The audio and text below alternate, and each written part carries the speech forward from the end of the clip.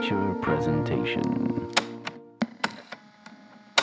Welcome back to another Untitled Movie Review. I am one of your hosts, Matt Rohrbeck. Alongside, he's allergic to tomatoes, but he is tomato meter approved, Eric Marchin. Here comes the boom, Matt. Ready Boom! or not. Here comes the boom! Ready? Have you had that stuck in your head? Because I have. Yes. And I don't. How do you like me now? It has nothing to do with this movie other than the title being Tick Tick Boom. But which is also just disappointing because I would like to see a film POD adaptation musical based on the album Satellite. Click, click, boom, baby. No, today we are reviewing Lin-Manuel Miranda's Tick Tick Boom, starring Andrew Garfield, Alexandra Shipp, Vanessa Hudgens, Judith Light, Joshua Henry, and more. Robin DeJesus. Robin DeJesus, yes, good. That's the one lead cast member I was missing. Thank you, Eric. Yeah. And more. Eric, I tweeted out something the other day where I was like, I am sick of Lin-Manuel Miranda. He's everywhere, Matt. And that's a bunch of different things where it's like, I love Hamilton. I put it on my best films of the year last year, even though it was just a, video recording of the stage show. I think it is a phenomenal musical. And, I knew of Lin-Manuel Miranda from Moana, as well as there was another Disney thing I think he was involved in as well, animated. Well, he's also doing the script for, or the music for Little Mermaid. He is, but I mean, that's coming up. But I mean, before Hamilton, I knew from Moana, and I guess Mary Poppins Returns before I saw Hamilton. And then this year, it seems like he's the only person who can write musicals, as they have him. They adapted his first musical, In the Heights, which everyone knows my thoughts on. If you listen to the show, I did not like it. Vivo, another kind of I'm like, why? This is just the same thing but animated and a monkey, and like, it's just not great. Which he voices. And then Encanto, which we will have a review out very soon for. But that tweet sparked from Encanto, where I was like, I don't know if I need more. I'm all Lin-Manuel Miranda'd out. I don't necessarily think it's bad. He's just overexposed. And that's not necessarily his fault. No, with the God, get that taking the get jobs. The money, dude. Like, I mean, I understand exactly. It's more so Hollywood not being original, just or latching sort of on to one person. Yeah, not reaching out to other people. It's like, okay, you're going to be the musical guy for the next 4 to 5 years, and everything that has to do with musical based adaptations until we get sick movies. of you. I'll take him any day over the week over James Corden. I agree. I like Lin-Manuel Miranda. I think he seems like a super nice, kind of down to earth guy. I just think, and his sound is so specific that I think it can become tiresome very easily, at least to me personally, where, the spoken, rap musical parts of his stuff. And I mean, he can play in many different genres of the musical, but, the Hamilton thing is what, made him who he is. And that's what people want when they hire him for music, right? For the most part. So you get a lot of that in Vivo. You get a lot of that in Encanto. I mean, In the Heights, obviously, because that was his first musical, is a lot of that as well. So that's a long lead up to leading into Tick Tick Boom. I'm like, oh my God, we watched Encanto like 3 days ago. I'm like, I don't know if I need more Lin-Manuel Miranda, this being his directorial debut. I don't know much about Jonathan Larson other than I knew he was the creator of Rent, which I have never seen. So other than in the Simpsons, sure, that episode where Homer stars in Rent, where he's the landlord. Yeah, you need to pay the rent. Yeah, that's good. That being said, I didn't know much about Tick Tick Boom, other than I did not even know it was based off of one of Jonathan Larson's like earlier works and things like that, like a one night only show I believe he put on, which then was turned into a stage show after his unfortunate passing. But that being said, I'm excited to talk about this because I had no idea what to expect going in. I kind of expected, Lin-Manuel Miranda directed it, so it's probably going to sound like everything else he's done. And I Well, was very, very wrong. there's also another strike against this movie going into it, is that Stephen Levinson adapted it, and Stephen Yeah. Levinson is also responsible for Dear Evan Hansen. Sure. So it's like, okay, you have someone who right now is, you know, in the sort of Hollywood overexposed circle. Like you also include people like, I mean, we talked about it with Red Notice, you know, Gal Gadot and Ryan Reynolds and Dwayne Johnson. It's just like, okay, Hollywood doesn't really have any creativity when it comes to finding, you know, talent beyond, you know, the archetype. The handful and of people, yeah. Yeah, and Lin-Manuel Miranda is one of those guys. And then you have Brian Grazer and Ron Howard's name on it as well. with Imagine Entertainment. So you're thinking, oh no. Yeah. And I think this will be one of the things we will also discuss as well. Matt, you maybe know a little bit more about musical theater than I do, just because, you know, you have a sister who's very much entrenched in it. Sure, and yeah. it's very much her passion, where, you know, like outside of a couple things here and there, you know, Andrew Lloyd Webber and things like that. Sondheim, who's I mean, Bradley Whitford. Yeah, who's actually very good in the cameo role that he has. Is something that is kind of, it's a different world altogether, but you can also look at it from the point of view of like, okay, well, it's not too dissimilar from like setting it in Hollywood, you know, and Sure. and sort of looking at it behind the scenes of, you know, making it in, you know, the film industry. It's just the difference here. There's some parallels there for sure. It's Broadway, and Broadway is almost seems as a tougher kind of thing to get into, especially for someone like Jonathan Larson, where he is a very creative individual. He is kind of quick to come up with sort of rhymes and sort of jingles that can, you know, turn into something more with, you know, storytelling and structure and things like that. But at the same time, that doesn't matter because there's so many creative people that are coming to New York at any time. But given, especially in the early 90s, where he's struggling to break through, but also make ends meet. And he's working at this diner. And Jonathan Larson, the Rent playwright, is played here by Andrew Garfield, who gives one of the most heartfelt and sometimes heartbreaking performances. And I think it has a lot to say, and this is where I think it really is universal, is that, you know, you have somebody that is struggling to kind of get their foot in the door, but at the same time, it's kind of telling you that you shouldn't put all of your eggs in one basket, and that, you know, you need to continually be working on multiple things in order to kind of pitch to other producers and workshop and things like that. But on top of it, you know, you might be this genius, this boy genius, as he's dubbed, because it takes place, the framing device is that he's turning 30 in about a week, and that he's also performing his play Tick Tick Boom, and the structure of that is very similar to the movie Lenny, about Lenny Bruce, the comedian, directed by Bob Fosse, who's obviously a very big influence on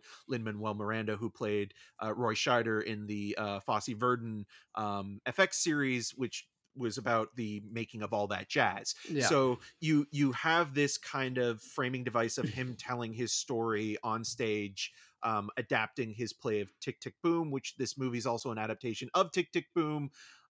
So there's this weird kind of meta thing going on. But again, like, it doesn't let him off the hook for being a boy genius. And like, you know, he's not a horrible person, but he is maybe somewhat absent-minded when it comes to the people around him, because he's so focused on himself and his career, right? And what's going on around him, because Yeah. this takes place in 1990. He's about to turn 30, but it's also, you know, the backdrop of the AIDS crisis, specifically in New York. So there's a certain connotation that comes with that. His friendship with Robin DeJesus, who is a former actor now working as an ad executive. His girlfriend, played by Alexandra Shipp, is probably best known for the more recent X-Men movies, playing Storm.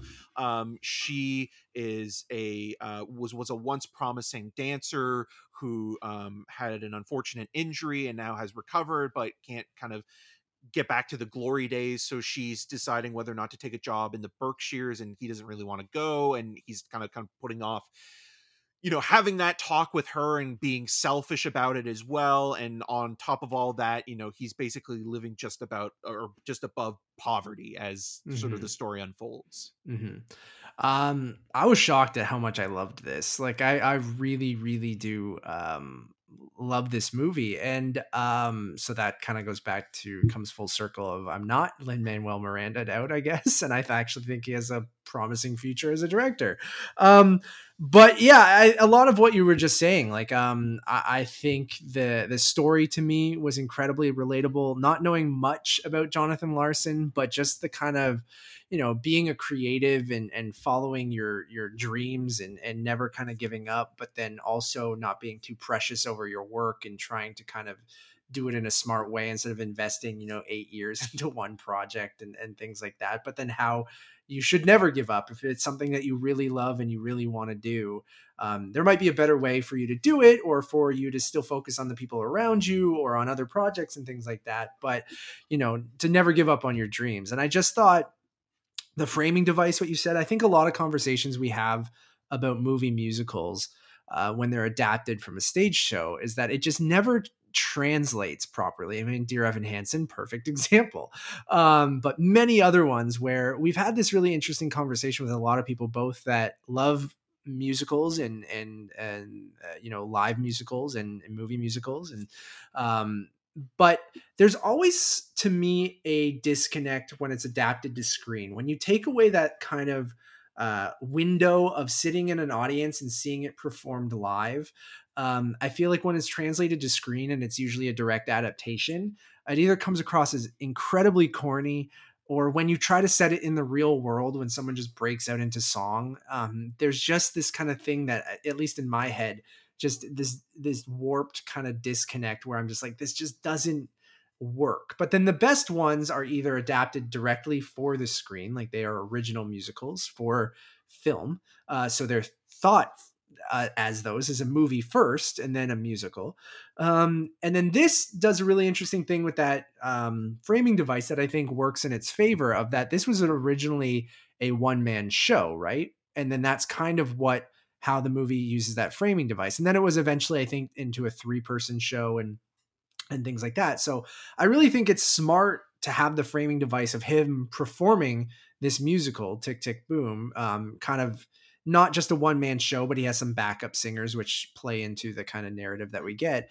And then you're getting the bits and pieces of his life that he's telling in this stage show, and we're seeing it in a cinematic format. So you can kind of take those liberties of like, what he's doing on stage is the real life kind of thing. And then the version we're seeing is him telling that story on stage and performing it, but we're seeing what was in his mind, or the little heightened version. And then that framing device just helps immensely of buying into it. And I think the movie is also really smart. And you go back to the Boy Genius stuff and him writing this, and him, after the failure of his first musical, and this is kind of what he follows up on, and it's always write what you know, or write about your life.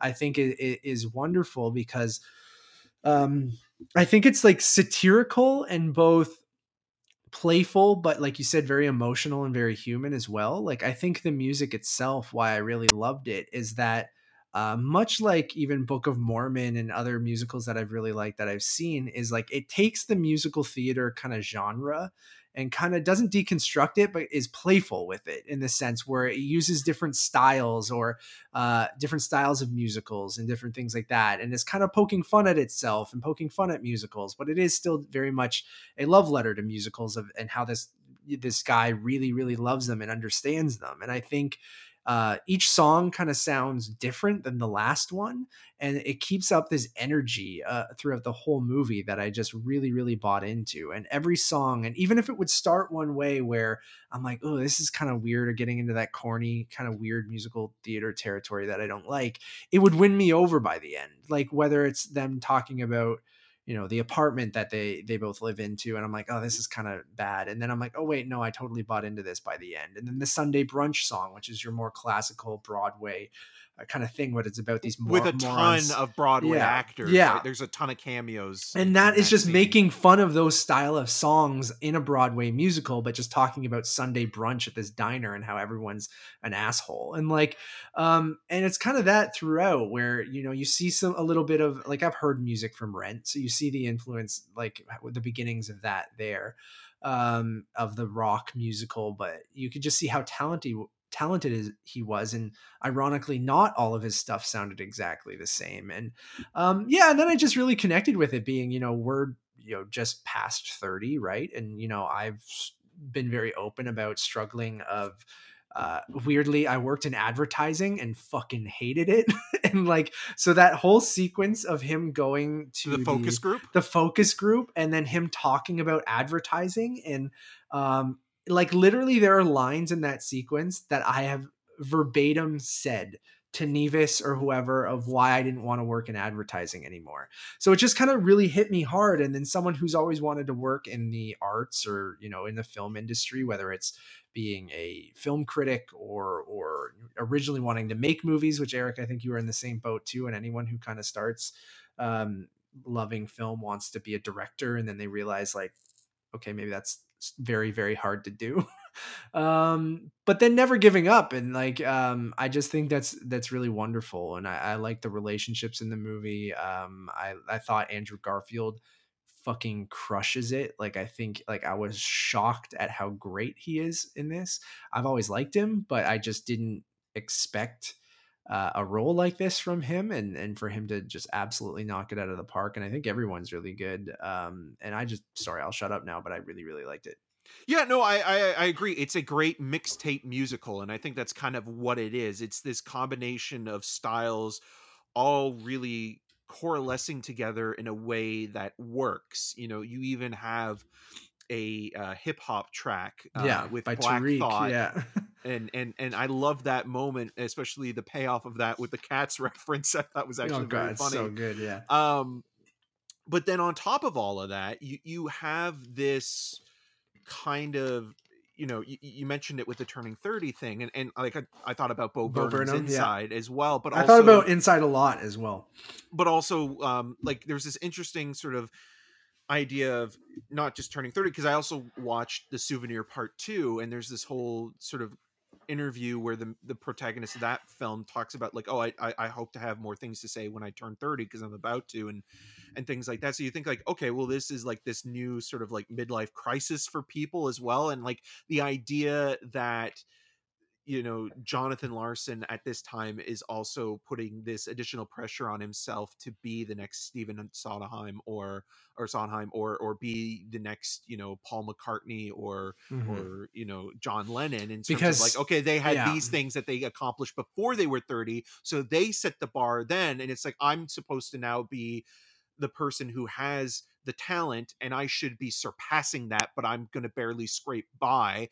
And, you know, I have this sort of dystopian play that I've been putting 8 years of my life into, that I still don't have 2 songs in the second and final act put together, but I'm basically sort of running on this high, or running on fumes based on what Sondheim told me to do, you know, almost a decade prior. And I like that scene as well, because you mentioned satire. You know, you have Sondheim sitting in on this workshop and sort of kind of being the guy that listens and thinks and really is a good poker player, where like you can't tell what he is actually sort of, you know, going to say. And then before that, you have the kind of yes man played by Richard Kind, kind of saying, oh, it doesn't work. But it's as soon as Bradley Sondheim Whitford says something, it's like, okay, well, I have to contradict myself. I actually thought of that first. Yeah. Well, what I actually mean is I agree with that, but it wasn't. But it actually is. He's trying to get Sondheim to agree with him, but then Sondheim is the one that like, you know, actually knows what he's talking about. Yeah. And then like it's also kind of making that distinction. It's like, okay, well, like there are critics, and then there are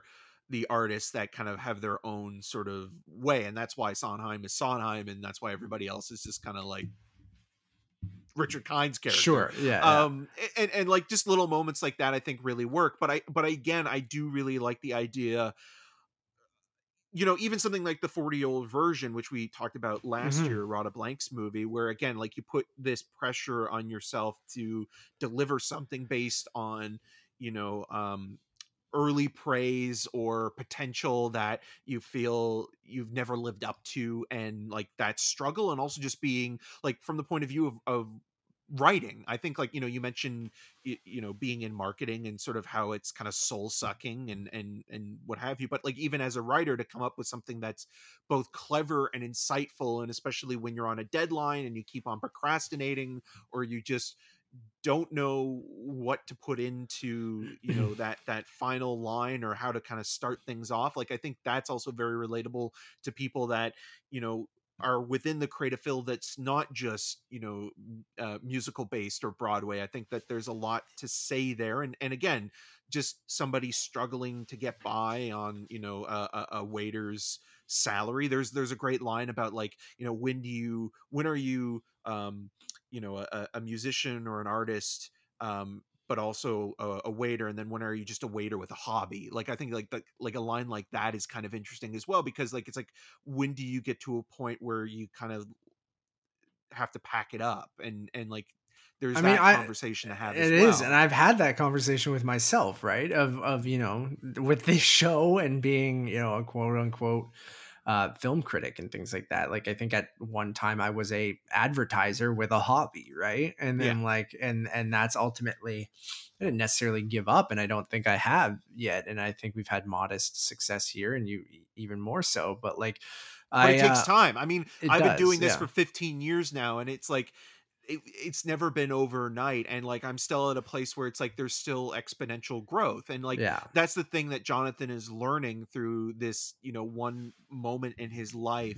And you don't need to where have everything by 30, or you don't no, need to no. like, yeah. And you need to kind of branch out in terms of, working on multiple things. Like I've never been one that believes in multitasking, but at the same time, you can't just put all of your eggs in one basket and say, like, this is the thing that is going to save me, or this is going to be the thing that propels me into stardom. Like that doesn't happen. It just doesn't. It's the same way with like putting everything on a relationship. It's like, this is the person that I'm going to be with Mhm. forever, and like I've put all this time and effort into it, and sometimes it doesn't work out, and you have to be ready to hear that rejection. Yeah. And I think the movie is does a really, really great job with that. Yeah, I've been wanting to go back and listen to the soundtrack. I was just 3090 Yeah, specifically. just the whole thing is just great. I think, again, there's not one song, like even a couple of them I go, "Oh, this started a little bit weird." Like by the end of it I was like, "No, this song's also a banger." And like I understood what he was going for. I love the fight song, essentially, like the therapy song between the couple, like in the juxtaposition there of them actually arguing, and then the song in the background. Like, it's just playful, and I think it's very creative in the way that it's giving you those messages, or kind of playing with the musical theater genre and stuff like that. And you can see, obviously his first musical didn't work out, but then this was that thing where you could go, oh no, this guy had a very promising career ahead of him. And obviously Rent lives on to this day, and as does this movie, which I think this was maybe lesser known because it was such a, I mean, musical theater people probably knew about it, but we're not that. But because it was just a one man show and things like that, and Rent obviously is his bigger thing. Well, even with Um, Lin-Manuel Miranda, right? With In the Heights. Like, yeah, In the Heights did well, but it wasn't Hamilton. And I'm sure maybe even Lin-Manuel Miranda felt like like In the Heights for him was going to be the thing that was going to catapult yeah, him into superstardom. But sometimes it's the third or fourth thing down yeah, the line where it's like you see promise in the person, but it doesn't necessarily mean that the thing that they've presented to you is this fully formed hmm, insular piece of work. It takes time to create the voice and build, and you totally. have to be patient, and if you really want it, you'll eventually get there. And I can see why he was probably inspired by Jonathan Larson a lot, and that obviously why he wanted to direct this movie. And I think he does a good job. Like, I think, again, it's playful with the styles and the cinematography, and switches up how the look of it for each different musical set piece and things like that. And I was kind of really impressed by it. And I think uh, I will be. I liked this because it was a little different than those things, and he was just purely directing it, right? And you can see the love that he had and the inspiration he had by this guy, where it wasn't necessarily written and directed by Lin-Manuel Miranda. Like I like that he takes a step back and goes, okay, I want to showcase someone else that really inspired me. So yeah, he does have a cameo as a short order sure, cook, which but he had to, but but you know what? I Though? was That's yeah, fine. It's yeah, such a small little thing. There's also a Ghostbusters reference. yeah, But yeah, I think as a filmmaker, I you know, like, again, this shows a lot of promise. I don't know if it's necessarily a masterwork. It's a sure. really talented guy First who effort, yeah. first effort. And I think, like, maybe if he does a couple more of these movies, like whether it be, you know, Broadway adaptations or biopics or something like that, and has, you know, the vigor and the kinetic energy that is in this movie, then it'll be really exciting to see what he does for film 2 or 3. And maybe he'll have his version of Rent that is, you know, the a film version of Rent, not the film version of Rent like adaptation wise, but Sure. like on that level of, like, okay, Of this is, success of like, yeah, yeah. whether it's an original musical or him adapting something else. And maybe he Or doesn't yeah, just stick with musicals. I don't know. But like, because Bob Fosse was um, another guy that didn't just stick with musicals. I mentioned Lenny being about a stand-up comedian, and like, I mean, obviously Fosse went down this very dark path with Star 80, but Star 80 is far from anything he did previously. So yeah, and that could be really interesting. And that's what I kind of hope he does. Cause like what I was scared about, which is I mentioned right off the top of the show to bring full circle, is that he would just keep getting hired to do that. Just people going, okay, give us Hamilton, but it's a kids movie. Or right. give us Hamilton. Like I could just see studio people being like, if he presented some music and they're like, yeah, but can you make it sound more like Hamilton? And like that's what I worried that we would just get over and over and over again. And this is great that they're like, someone's like, no, you want to make this movie, it doesn't need to be Hamilton. It can be its own thing. And then I hope that he's even able to do even more that's, you know, not necessarily just an adaptation or whatever. And I will take like again, if Lin-Manuel Miranda becomes the guy that's going to direct movie musicals for the next little while, if this is successful, I'm almost okay with that because, you know, we had Rob Marshall for 20 years and who else directed every musical known to Well, I man. mentioned Bob Fosse did a Yeah. few of them as well, but I mean, Rob Marshall to me is not a great filmmaker. No, that's what I mean. But he was the guy who was like, "Oh, we need to do a movie Oh musical." no, totally. Like, I totally get that, but yeah, to your point, like, I think if Lin-Manuel Miranda continues down that road, I hope that he kind of is able to lock into the style of musical that is required and not just bring, to your point, the Hamilton, you know, canon that a lot, like, I see that focus group so clearly for him, where like he goes into a room where, like, you know, or a pitch meeting where, you know, he's talking to a Disney executive or somebody at another studio, and they're like, okay, we've got this, you know, animated kids movie that we need this song for, can you write it? And he'd probably be like, yeah, sure, I mean, you're paying me and blah blah blah. sure, yeah. And like the notes are, it's like more like Hamilton. Yeah, and that's I could see that being very very frustrating. And he's shown range too, and I don't want to just put him in a box where you know, not every song in Hamilton sounds the same, and that's where it goes back to the inspiration of Larson that I think is like, I think Lin-Manuel Miranda aspires to be able to write a lot of different music that's not just that rap kind of spoken word thing that Hamilton was sort of known for. There's other genres of music in Hamilton even as well. And I think that I hope he is not put in that box, because I got to that point where I'm like, I'm all Lin-Manuel Miranda out, but I'm back on the LMMM train, baby. LMM? Did I have one extra M? I don't know. I'm going to give it a 4.5. For, More like Lin-Manuel especially with Miranda. that wavy hair. Yeah, he's. Did you see everyone saying that Andrew Garfield looks like Kramer in this movie? Well, no, the person that I thought, like, because I was Nevis thinking, said it, and then I started to see it online, like on Twitter, people right. being like, I "They was should." thinking more of Eraserhead because Oh of yeah. like he could be young Eraserhead, Yeah. especially because he just worked with Jessica Chastain, who looks like the woman in The Radiator. So you could have a young Eraserhead musical with those Yeah. two together. Love it. Somebody should Photoshop like him with the hair next to her as Eric, Tammy you Faye. have a Photoshop subscription. Get on it. Yeah, that would be terrible. I'm giving it is my passion. 4.5. I loved it. I'm going to give it a 4 out of 5. Yeah, it's really, really good. Thank you all for watching or listening. We really, really do appreciate it. We have many more reviews that you guys can check out. Almost 300 of them. I think we might be at 300 soon. I got to check the numbers, but I'm trying to make check it. Check the tapes. I want Resident Evil to be our 300th episode. But we have many other reviews that you guys can check out. Resident Evil, right now. House of Gucci. Yeah. House of Gucci, Resident Evil, Ghostbusters Afterlife. We just recorded King Richard. I always immediately forget what we just recorded. And we'll have a review for Hawkeye out on Tuesday as well. So lots of stuff right here on Untitled Movie Reviews. You can find it on YouTube and podcast services. We also have 2 other shows we would love for you guys to check out. Untitled Movie Podcast. Eric and I talk about our trip to LA in our recent episodes. Go check that out.